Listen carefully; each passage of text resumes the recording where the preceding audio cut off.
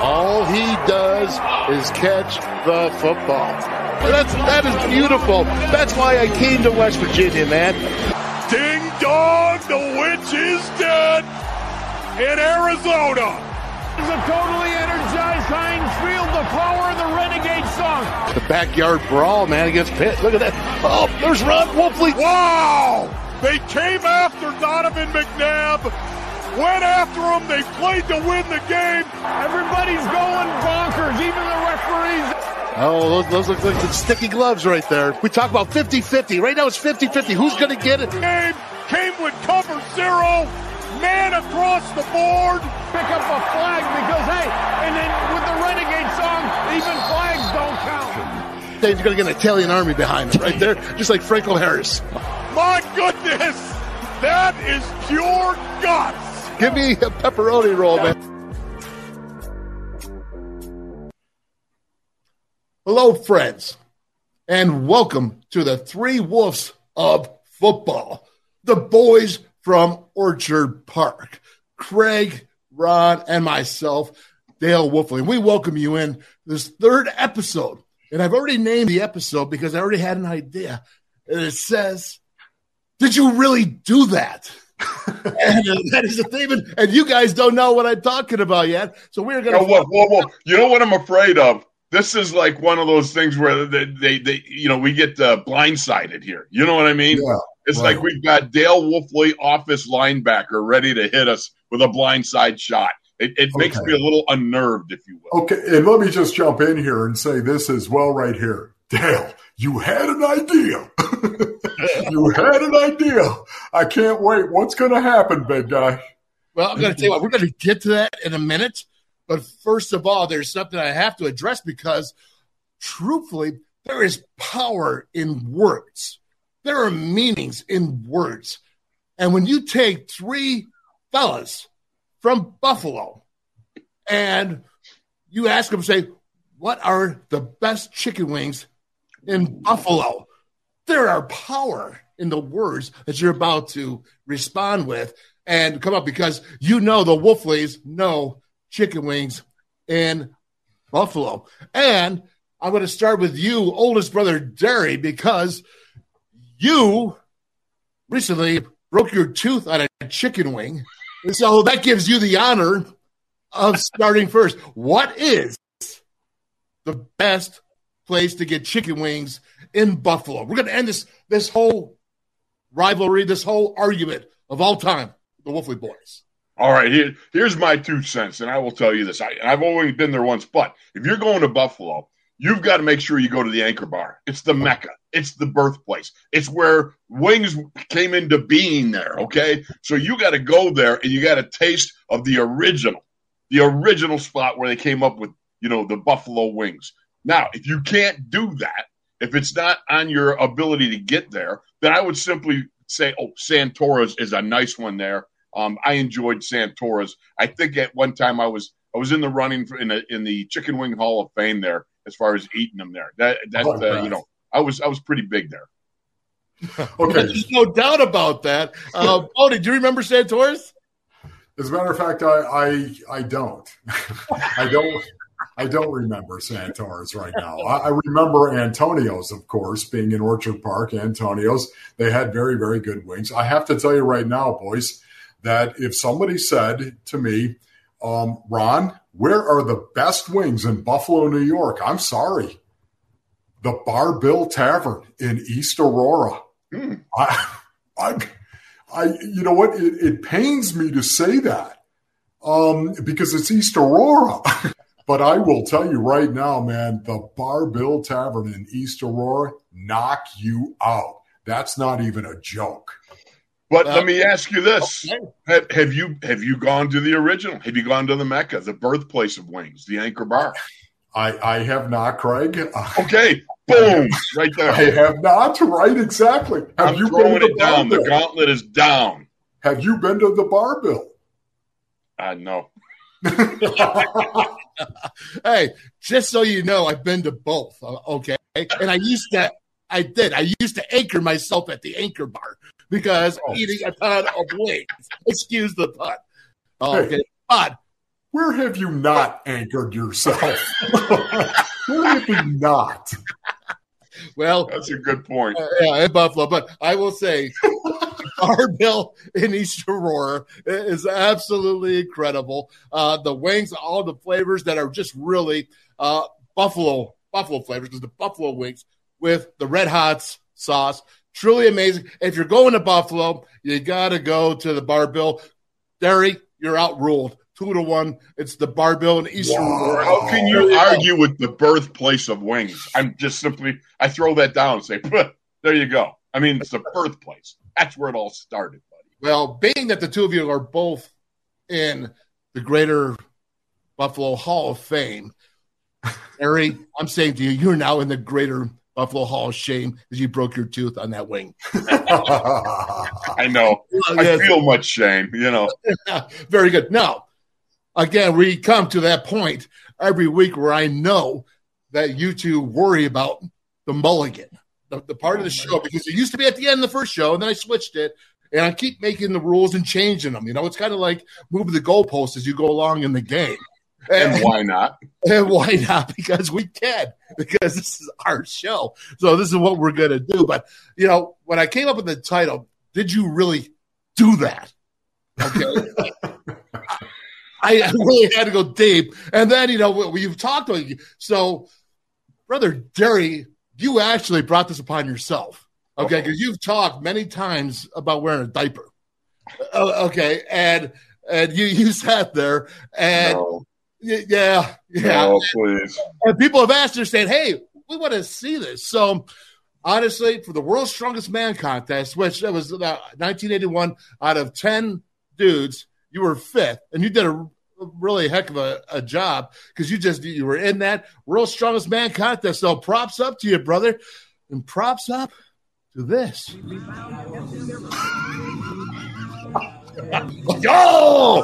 A Stago Pisco from Howland, if you recall. 400 pounds, baby. He was ginormous. What was that you wore? It was called a mawashi. Mawashi? The mawashi is the official garb of the Yokozuna, all right? The sumo champions. And, of course, not being a sumo champion, I can only tell you this. If you had seen Hoopy's face when I took my sweatsuit off and she just covered her eyes for a moment, it was one of those moments, there's mom, there's me. Oh boy. Yeah. You know what? That was one of those moments. And this week you won. It was, did you really do that? So yeah, yes, he did. But so it was you were 5th in the world in the Strongest Man contest. That didn't suck. No, I mean, that's probably if we had a new segment called That Didn't Suck. That would be one that didn't. Okay. And it's incredible because, you are inspiring me as we go along. Because now I'm going to sit there thinking, that didn't suck segment. Okay, that's something for the future. What do you want to say, Paul? Yeah, what I was going to say is, don't I get that? I mean, am I being asked this as well, or what? Is this just Craig? You got to laugh. I think he wanted to shame me with a diaper when I was young because I figured it's coming along as I get older or something. Okay. No, you got it last week when you missed the high five that didn't arrive. Oh. That's true. Wow. I get it next week with the did you really do that? Because I will tell you my story then. Okay. You know what? I wait with great anticipation. Yeah, I'm sure you do. Okay, moving along now. So we're going to keep this going and we're going to be brief and we're going to say, hey, King Henry, what a running back, Derrick Henry for the Tennessee Titans. And I wanted to really get to the subject because is he losing a step in his game? When you take a pounding all the time and you're so physical, we've seen it before, Earl Campbell, all the great running backs that give poundings, it takes a tear on you. And King Henry, now last week, he had 85 yards of touchdown and 58 yards receiving, but the first 2 weeks, he was only about half of what he was accomplishing. Yeah, for me, Soda Pop, I can tell you right now, I mean, he's still so good. He is so physical. The Arizona Cardinals, of course, practice against the Tennessee Titans in training camp. And just looking at him, the size was like you just shake your head and you can't even believe what you're watching. He's like a unicorn. I think he's only going to continue to get stronger. I think you're right, Soda Pop. At some point in time, the hits do take a toll on a running back. But for me right now, I think the best running back in the league and the best rushing attack in the league is the Cleveland Browns and Nick Chubb. I mean, you look at Nick Chubb, 62 carries, 341 yards. He's averaging 5.5 yards per carry. He's already scored 4 touchdowns. And you watch the Cleveland Browns run the ball. That's no joke. Here comes the tackle zone. Here comes the inside zone. Here comes 22 and 23 double, the power without the pole. Here it comes. They're going to run the ball in a north-south fashion, and they're going to run over your face. And it's the reason why the Cleveland Browns have surprised so many people. Came off of playing the Browns last Thursday night, and the Steelers outrushed the Browns in the first half. They had more first downs. They had more points. It's 14-13. They came out in the third quarter. They had a drive going, and then all of a sudden they had a penalty, brought back a big run by Jaylen Warren. And the next thing you know, the Cleveland Browns are feeding the ball to Nick Chubb, and they go on drives of 80 and 80 yards, I think 79 yards. It was unbelievable. You talk about possessing and sucking up all the clock.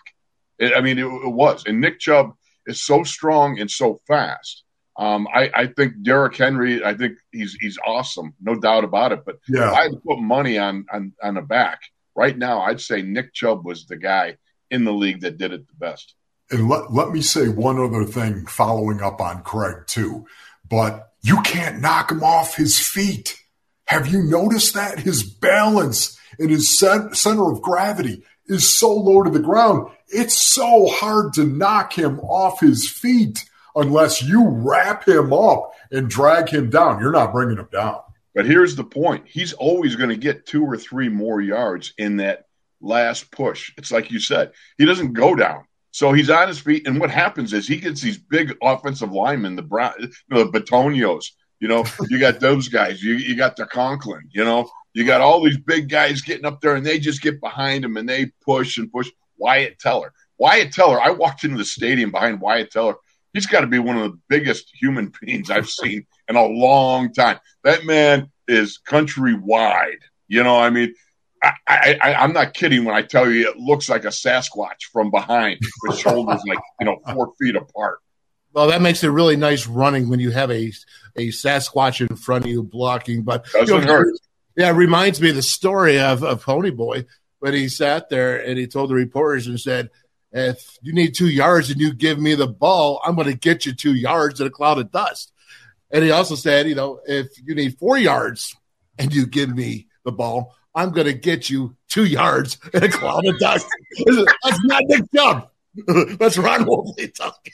That is a true story right there. That is a true story. And Bill Bidwell, of course, the legendary owner of the Arizona and St. Louis Cardinals, of course, from the Bidwell family, he used to come up to me after I said that, and he would say to me, "Did you ever get me 3?"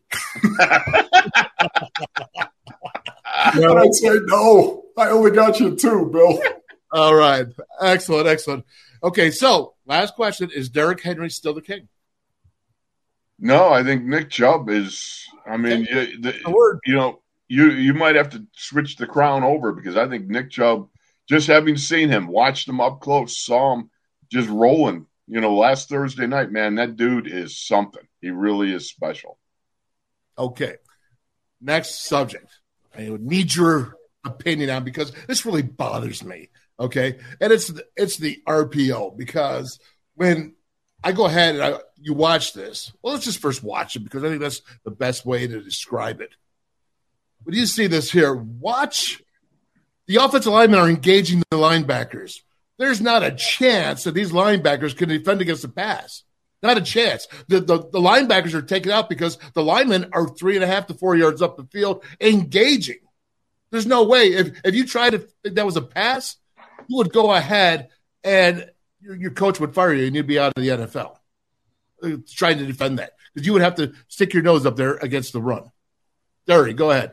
Well, it's tough. It's very difficult because if you've got a good run action play by your offensive line, it makes the linebackers want to engage right away. they're going to be sucked up. They're going to come up there. And you've got to have a quarterback, though, who can anticipate those windows. And this is the key, because believe you me, after defensive coordinators get a look-see at what you're doing, they're going to start a book on it. They're going to find a trend, and they're going to see just how much of that is fakeruski and how much of it is the real deal. And then they'll start making plans according to that, where you can get even fire zones. You got guys, you're going to have guys bailing out and getting to the throwing lanes that you most heavily traffic in by, the scouting report. So there's ways and means by which you can handle that.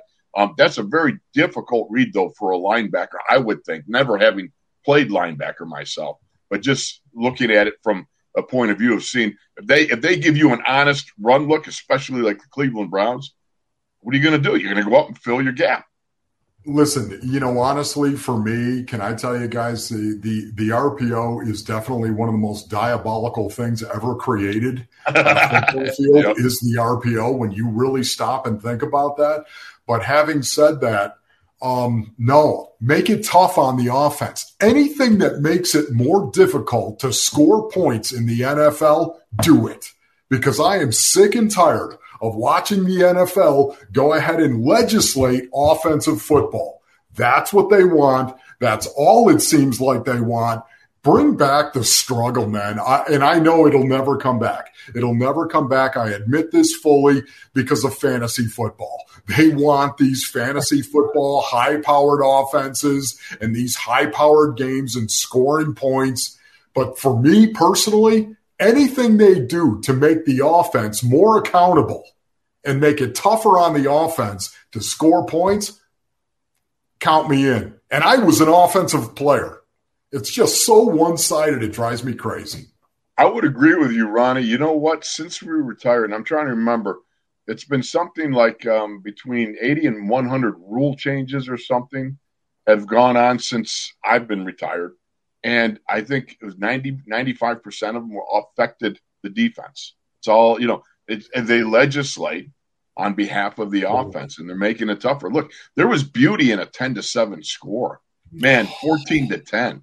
I mean, where you stood there, you're going back and forth, and you're pounding the rock over and over. You're looking for that crack. I think about Grandpa Palmer. Grandpa Palmer, I would work with him on Saturdays sometimes, when, he would take me to the job with Uncle Donnie and Uncle Larry, the construction company. And what my job was to pound on rocks, okay? There was rocks in this field, and you just swing the hammer. And so I'm swinging away, and, I'm 14 years old or whatever. And I, hey, Grandpa, nothing's happening. And you'd hear Grandpa Palmer go, it's okay, boy. Just keep swinging that hammer.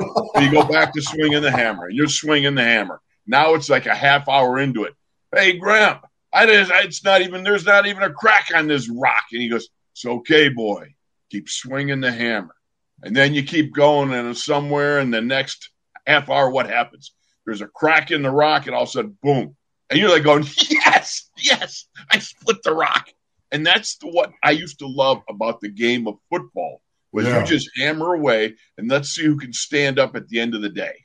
But you split that rock only after Uncle Donnie came over and showed you how to do it. Boy, you get right down. You got to get right down. You got to get some back action into it. 5 seconds of doing it as fast as hard as you can. And then he say, that's how you do it. He walk away. Then he walk away. You've done it too, Dale.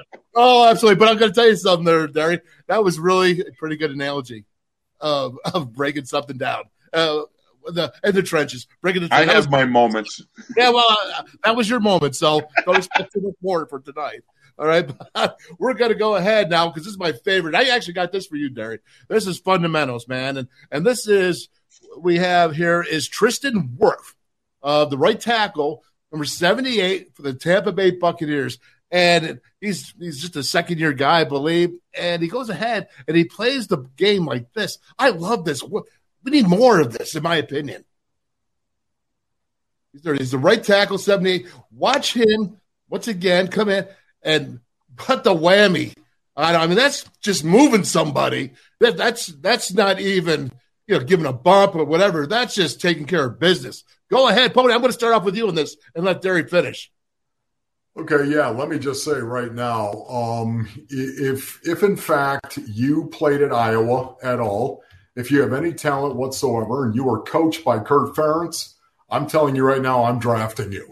That's what I'm telling you. This guy is so talented. He truly is. There were a lot of question marks with Tristan Wirfs when he came out. And for me, the only question I needed to know, did Kirk Ferentz coach him?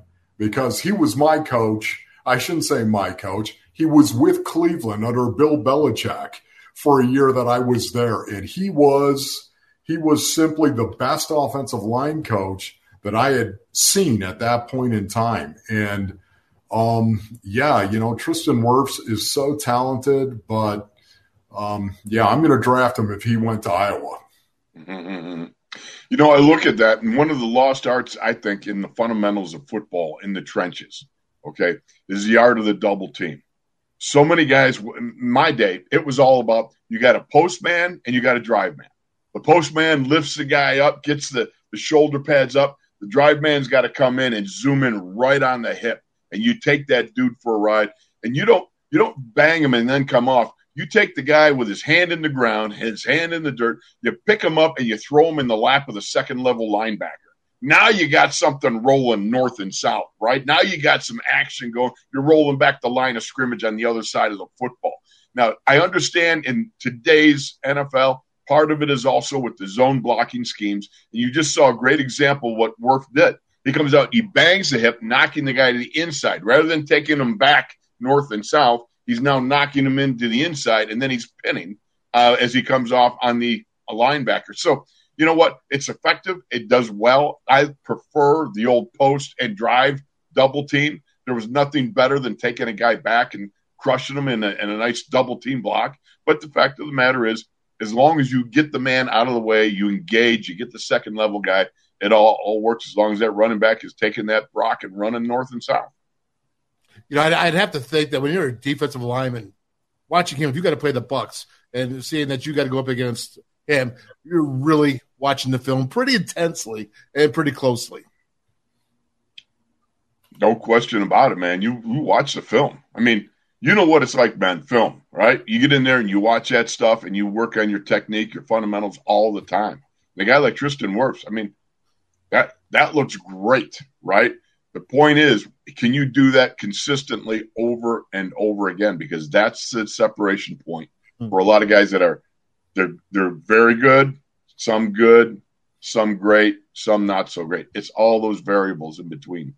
And there's nothing like that red dot on you, whether it was a good play or a bad play. There's nothing like that red dot on you to make you feel incredible joy or serious sadness.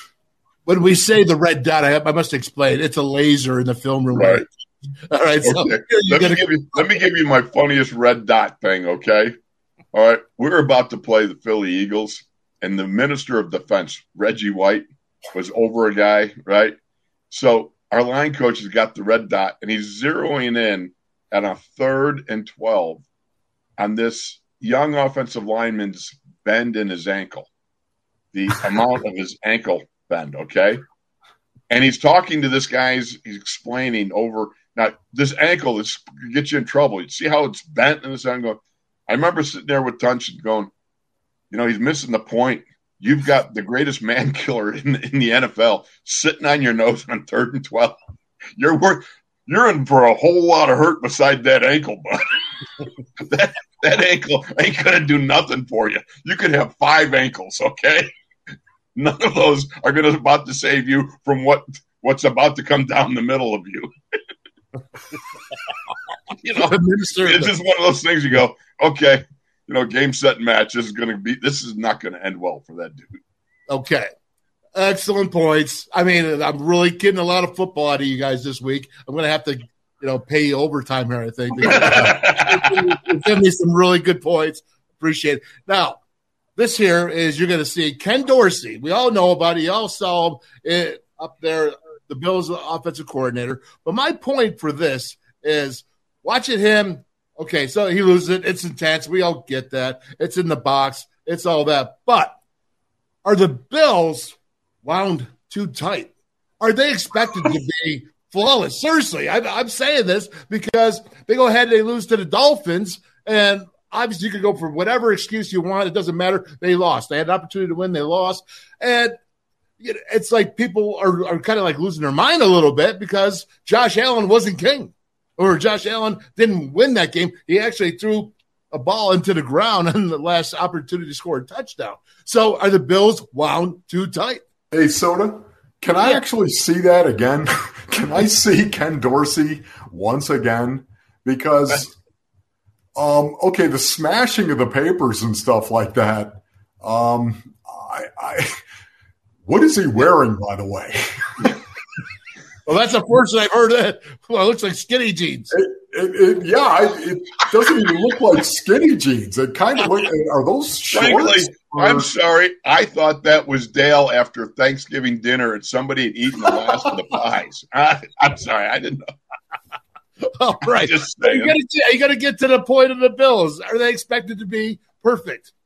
I don't know about that, but that reaction, I'm sure it had something to do with a mental error, down on the field that really hurt them. I would imagine that.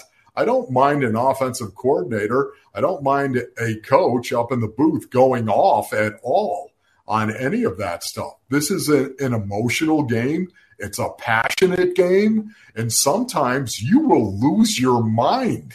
And I think we've all experienced that at some point in time in between those white lines. Yeah, I don't think they're wound too tight. I think that's a natural reaction by a coach who obviously is wearing some skinny jeans / underwear or something. Say this, okay? You put that game in Orchard Park in 40-degree weather, 30-degree weather. I'm sorry. They whipped the Dolphins. If you watch that game, the meltdown occurred with the offensive line, the big beef eaters. I'm telling you what, it was so hot, and you know what it's like. Ronnie, you had your career. Most of your career was in, the heat down there, all right? That's really brutal. When you start dropping offensive linemen, so you're down to your, third-string center, and you lose the right guard, right tackle. I'm surprised they didn't have to go out and hire somebody off the street to be able to come in and suit up and put reps in. I will maintain, I believe that game in Orchard Park in cool weather, it's a whole different story. Okay. Well, we're going to move along then. Staying with the Bills, though, is Josh Allen in the bottom of the pile mashup and his privates attacked. Okay, by a defender, and this is what we're family friendly. Understand what was going on under that pile. Obviously, I let the emotions get to the best of me, but there's some things that I didn't appreciate down there that was going on, and we'll let everybody make their own judgments for that. I apologize to my team for putting ourselves in a tougher situation, but it is what it is, and we'll move on. So Josh Allen was at the bottom of the pile, and Christian Wilkins, the nose guard from the Dolphins, was sitting there giving the business, and Josh Allen took him and drove his helmet off because he's like, hey, you know what? What goes on at the bottom of the pile? That's my question. Ooh, there's a lot of things that go on at the bottom of the pile. I look at that and I go, I don't blame Josh Allen. I mean, what goes on in those piles, both you guys, okay? So it can be anywhere from punching, north, punching south of the border. It can be fish hooking. You can, maybe accidentally put your forearm along somebody's neck and lean on it really hard. So it kind of cuts your air breathing a little bit off. I've seen at the bottom of the pile when we played in Miami when it was pouring rain, and it rained so hard. We ran to the pile on a Mike Malarkey was our tight end, and we ran to the ball. He was underneath of 3 or 4 guys. I could hear him gurgling because the water was so high up on the field, and he was literally drowning. I had to pull guys off, pull Michael out of the pile up because his face was down in the water. There's a lot of things that go on there. Josh, I don't blame him one bit. These things happen. I'll tell you a quick instance. Steelers played Miami up at Pittsburgh, and Cody Wallace was the center. The ball got loose. Cody went in the groundhog fashion into the pile after it. He was punching the ball out, or thought he was, but he was really punching a ball out. I'm just saying, I'm just being careful. But there was some so he comes to the sidelines, right? And he's breathing hard. I'm standing on the sidelines. At that point, I was a sideline guy for the Steelers. So I'm standing there, and he looks at me and he goes, "Do you think?" I go, "Oh," I said, "that was kind of interesting how you're trying to dislodge the ball." And he said, "Did you think anybody saw that?" And I go, "Oh, no. It's playing on the Jumbotron right now, but nobody saw that." There's an old saying that says, what happens in Vegas stays in Vegas, right? What happens at the bottom of a pile stays at the bottom of a pile. It should. It should. The French uppercut from time to time has happened at the bottom of a pile, and maybe even a jig in the eyeball every now and then. And I think we've all at some point in time been wronged, horribly wronged at the bottom of that pile. Well, I agree with you, and I'll just simply say that, I don't know if the statute of limitations has run out that topic alone, because I'm sure we're all guilty here. Let's just not push it. Okay, yep. Ed, my usual say, moving along. Okay, let's go to your team. Now, Greg, I watched this catch by George Pickens, a one-handed catch. Sensational. And I want to know from you watching him and pretty much every day in practice, how good is he going to be or is already? You take a look at that. He actually just levitates to the outside. I mean, look at it. He gets prone. He goes out with one hand, and he stretches out and pulls that baby in. That's a fantastical catch. Not since Odell Beckham Jr. have we seen a catch like that. And what I maintain is the way he gumbied himself in midair. I mean, that's a triple Lindy with a half twist. That's a 10-0 on the on how hard the dive was. I mean, that's hard, and he did a great job. Now, unfortunately, there was a play that came after that in the end zone. He went up one hand again, and that one you look at it and go, if you'd gone up with two hands, high pointed, you might have caught that touchdown. Steelers needed a touchdown, but I will say this. Just watching this young man and the athleticism, his ability to run a low 4.4s, though he's 6'2", 6'3", and a couple 100 pounds. And for him to make that kind of catch, man, that is so highlight reel worthy. It's sensational. Yeah, no, it reminded me so much of OBJ and his catch for a touchdown. If you remember that one, his one-handed catch. But this guy, to your point, Craig, he was horizontal. Yeah. He was horizontal to the ground. I don't know if I've ever seen a receiver horizontal making that one-handed catch. That was a truly incredible play, man. It was. And I think this young man, they need to feed him the ball more. They're going to target him more, I think, in the upcoming games. But his ability – now, he's got to be careful because he can't just be a one-trick pony. You just can't run go routes all day.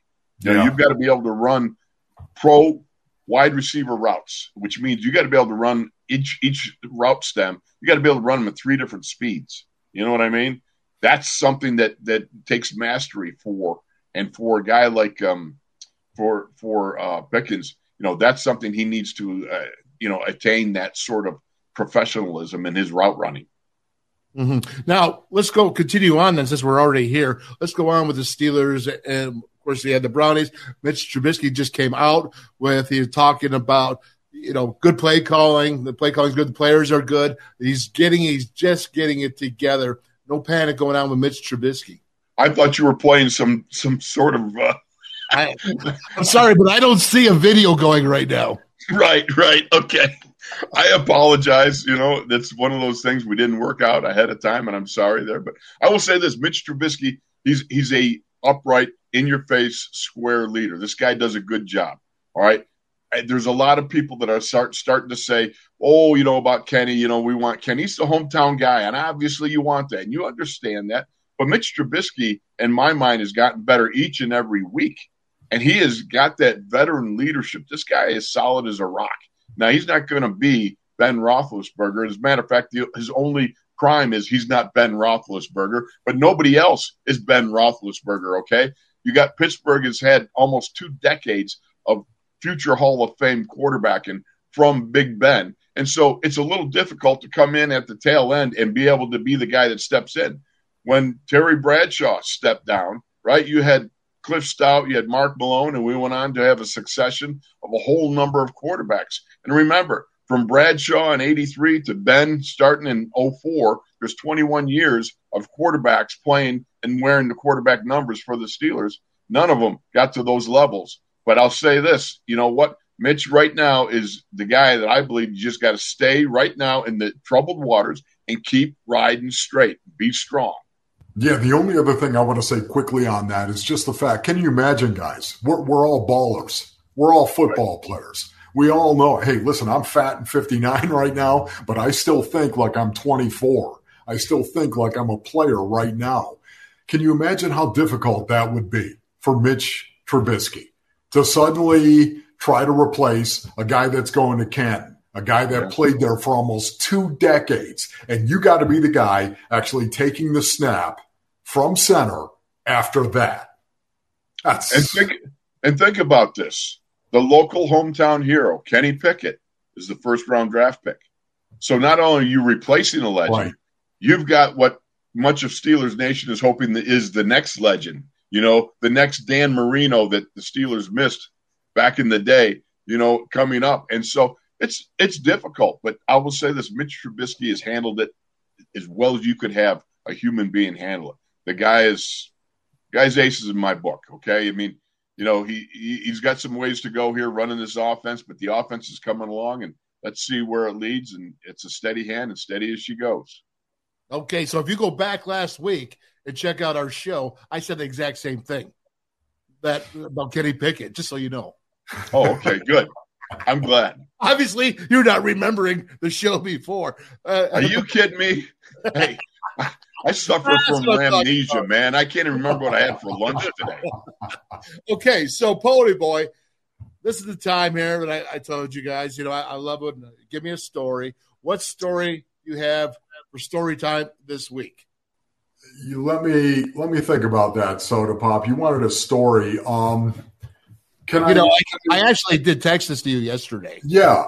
Can I actually give you the best advice I ever got from anybody while playing the game of football? Yeah, is that a story? I could use it. Okay, how about this right here?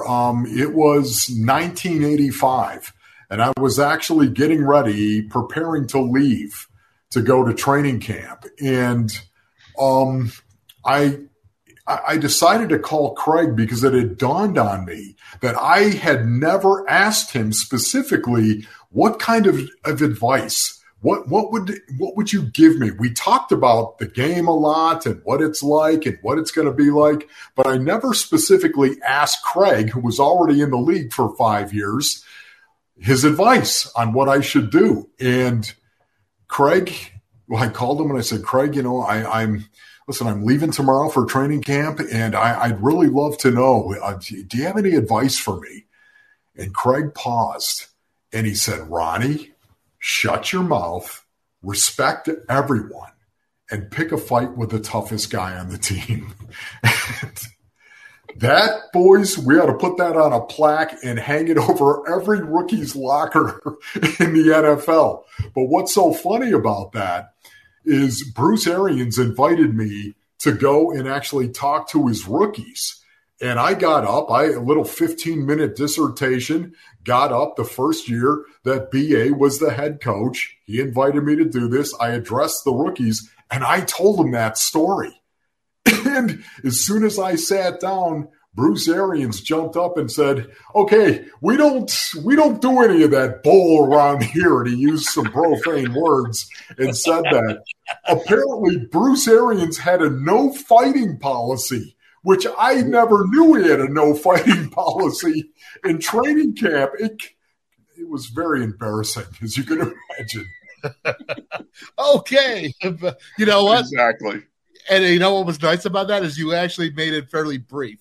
Okay. That's the first thing either one of you have done tonight. So that's a good job. Okay, but now let's move on because I know you're both going to love this. Ronnie, Totally, you're going to love this. It's about Bill Belichick, and he gives us inspiration. But when I was preparing this, I'm like, he's talking to these guys. I've heard this back, and you could do the same speech if you were in Pee Wee football. And I think maybe, because, right, you were a player of his, maybe that's what's his great thing about him, is that he talks to people at a level that everybody can understand. So here we go. In fact, there's nothing wrong. In fact, you should be excited when you make a play. Hell, look at all the work you've put into it, all the time that you've spent and practice of putting into it, and to go out there in a game competitively and execute it well and make a play, you should be excited about it. And your teammates should be excited too. And you see when we're playing with energy and when we're playing with emotion and when we're not. Nice play, Ty. Can't even see one guy saying, good hit. Walk back to the huddle and, God, it looks like we don't even care. We aren't good enough to play that way. I don't know that anybody is. So, Gary, you know it's a good play. Just doesn't really register with anybody else. Just look at this right here. Do you think we were ready to play against Denver last year, Monday night? It's so obvious. It's so visible. And when you can show that picture visually to your opponent, that's what intimidation is. That's the look right there, fellas. It's going to be a long night. But, boy, I tell you what, but he makes a lot of sense. What are your feelings on that? Well, let's see. I played for Bill Belichick in 1992 and 93, and that was, I think, actually before the Patriots, right? That was before that was actually, yeah. So Bill Belichick, of course, in 1992 and 93, he didn't try to motivate anybody. This is one of the things I loved about Bill Belichick. He didn't try to motivate a gnat to fly around a fruit bowl, let alone grab a player and try to motivate him for a game, because Bill was all about motivate yourself to go play a football game. He brought in guys who were self-motivated. He brought in guys that were self-starters. He didn't want to bring guys in that he had to kick in the face to do their job or pat on the butt to get him to do his job. He treated you like a grown man. I got to tell you, that is my experience with Bill. The 2 years I was with him, I loved him because he left you alone. He didn't try to come up and ask about your family and see how your family was doing and try to make you think that he cared about you and your family personally. He cared about you when you walked in that building and how you went about your business. And for that, I love him to this day. Now, granted, I was a little bit older. I was year 8 by the time I went and played for the Cleveland Browns, so I was a veteran. I wanted to be left alone, but that was one of the things I truly appreciated about Bill is he really didn't try to motivate you. You know, Chuck Noll, who I just love, he changed the trajectory of my life, no doubt about it. He used to say a couple of things. Number one, you know, you don't play with emotion. You play with enthusiasm. Enthusiasm is self-generated. You're self-motivated. He always said, if you need me to motivate you, you're not going to be around here long. You know, that's the way it is. And that's what the great Steelers Super Bowl teams built in the 70s and through the 80s. That's really what was manifested, because it was all about you bring yourself to the point of being ready. This is not a rah-rah thing, and it's not about, you know, let's get the cheerleading going and everything like that. Then no, it's about you bringing your own motivation. You bring your enthusiasm, not your emotion. So in other words, you know, be a professional. Thank you. Yes. Yeah, you don't need somebody to get up in front of you and go, we're going to hit him high, hit him low, fight. That was pretty good. Hey. Okay, that's good. I like that. Listen, Kyler Murray, Pony. I have a theory, and I don't know. I could be completely wrong. So you're wrong. It could be. Is Kyler Murray? You know, he had that great moment there to win the game, and those moments, but he's also struggled a little bit, and the offense seems to be clicking. is he still caught up with that whole contract mess? No. He's not still like, angry or whatever, and still lingering effects. No, Soda Pop, he is not. As a matter of fact, can I tell you, through 3 games right now, I think that Kyler Murray has been the Arizona Cardinals' best player. Through 3 games right now. If you go back and you look at even the Kansas City game, you look at how he played in that game, they didn't lose that game because of Kyler Murray. You go ahead and you look at the Raiders when they were down in that first half. Listen, Kyler Murray, they weren't down 20-0 in that first half to the Raiders because Kyler Murray. They weren't. Kyler Murray's done a good job actually protecting the ball, and he's done a good job in terms of leading this team. He's played consistently, I think, in all 3 games. He hasn't been great. There's no doubt about that. He has not been great. I don't mean to imply that, but I do mean to say he's been the most consistent player, I think, through these first 3 games. He just hasn't gotten a lot of help, and there are a number of different reasons for that, but they got to get better, man. His teammates have got to get better. Very good. Okay, so let's talk about the game this week against the Panthers. What's got to happen for the Cards to win? Yeah, how about this, guys? They got to run the ball, man. They got to run the ball, and they got to run the ball in a very physical way. And the reason why I say that is because, unfortunately, of Hurricane Ian and what is going on, and the fact that Hurricane Ian, it's 100% chance of rain in Charlotte on Friday night. It's 90% chance of rain all day on Saturday. It's 70% chance of rain all day on Sunday for the Cardinals in Charlotte, North Carolina.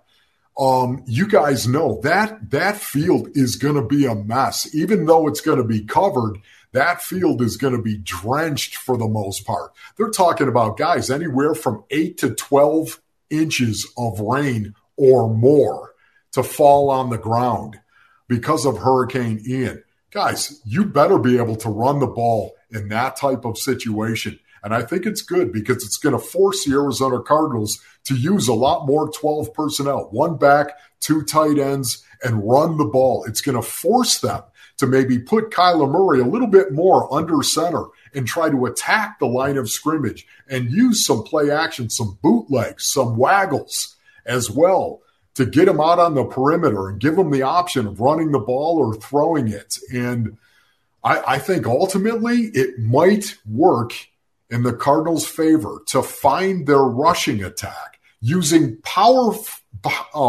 schemes. And Craig, power schemes, that's a mentality. Every offensive lineman knows when you're going to use down blocks and you're going to pull the uncovered lineman and you're going to kick out, you're going to get after somebody. It's a mentality that you've got to have. And I want to see them use those schemes to create that mentality. And I think the offensive line would give me a standing ovation right now. Yeah, I would. You know what's interesting, fellas? And first of all, I know all 3 of us, we all pray for the people of Florida.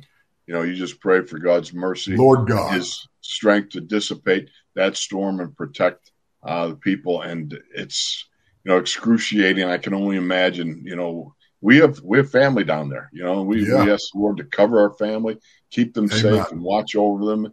And I take you back to 2004. We went down 2 days before the hurricane hit down in Miami. It was Ben Roethlisberger's first start.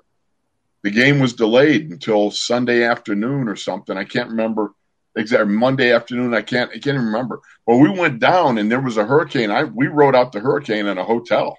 I mean, it was crazy.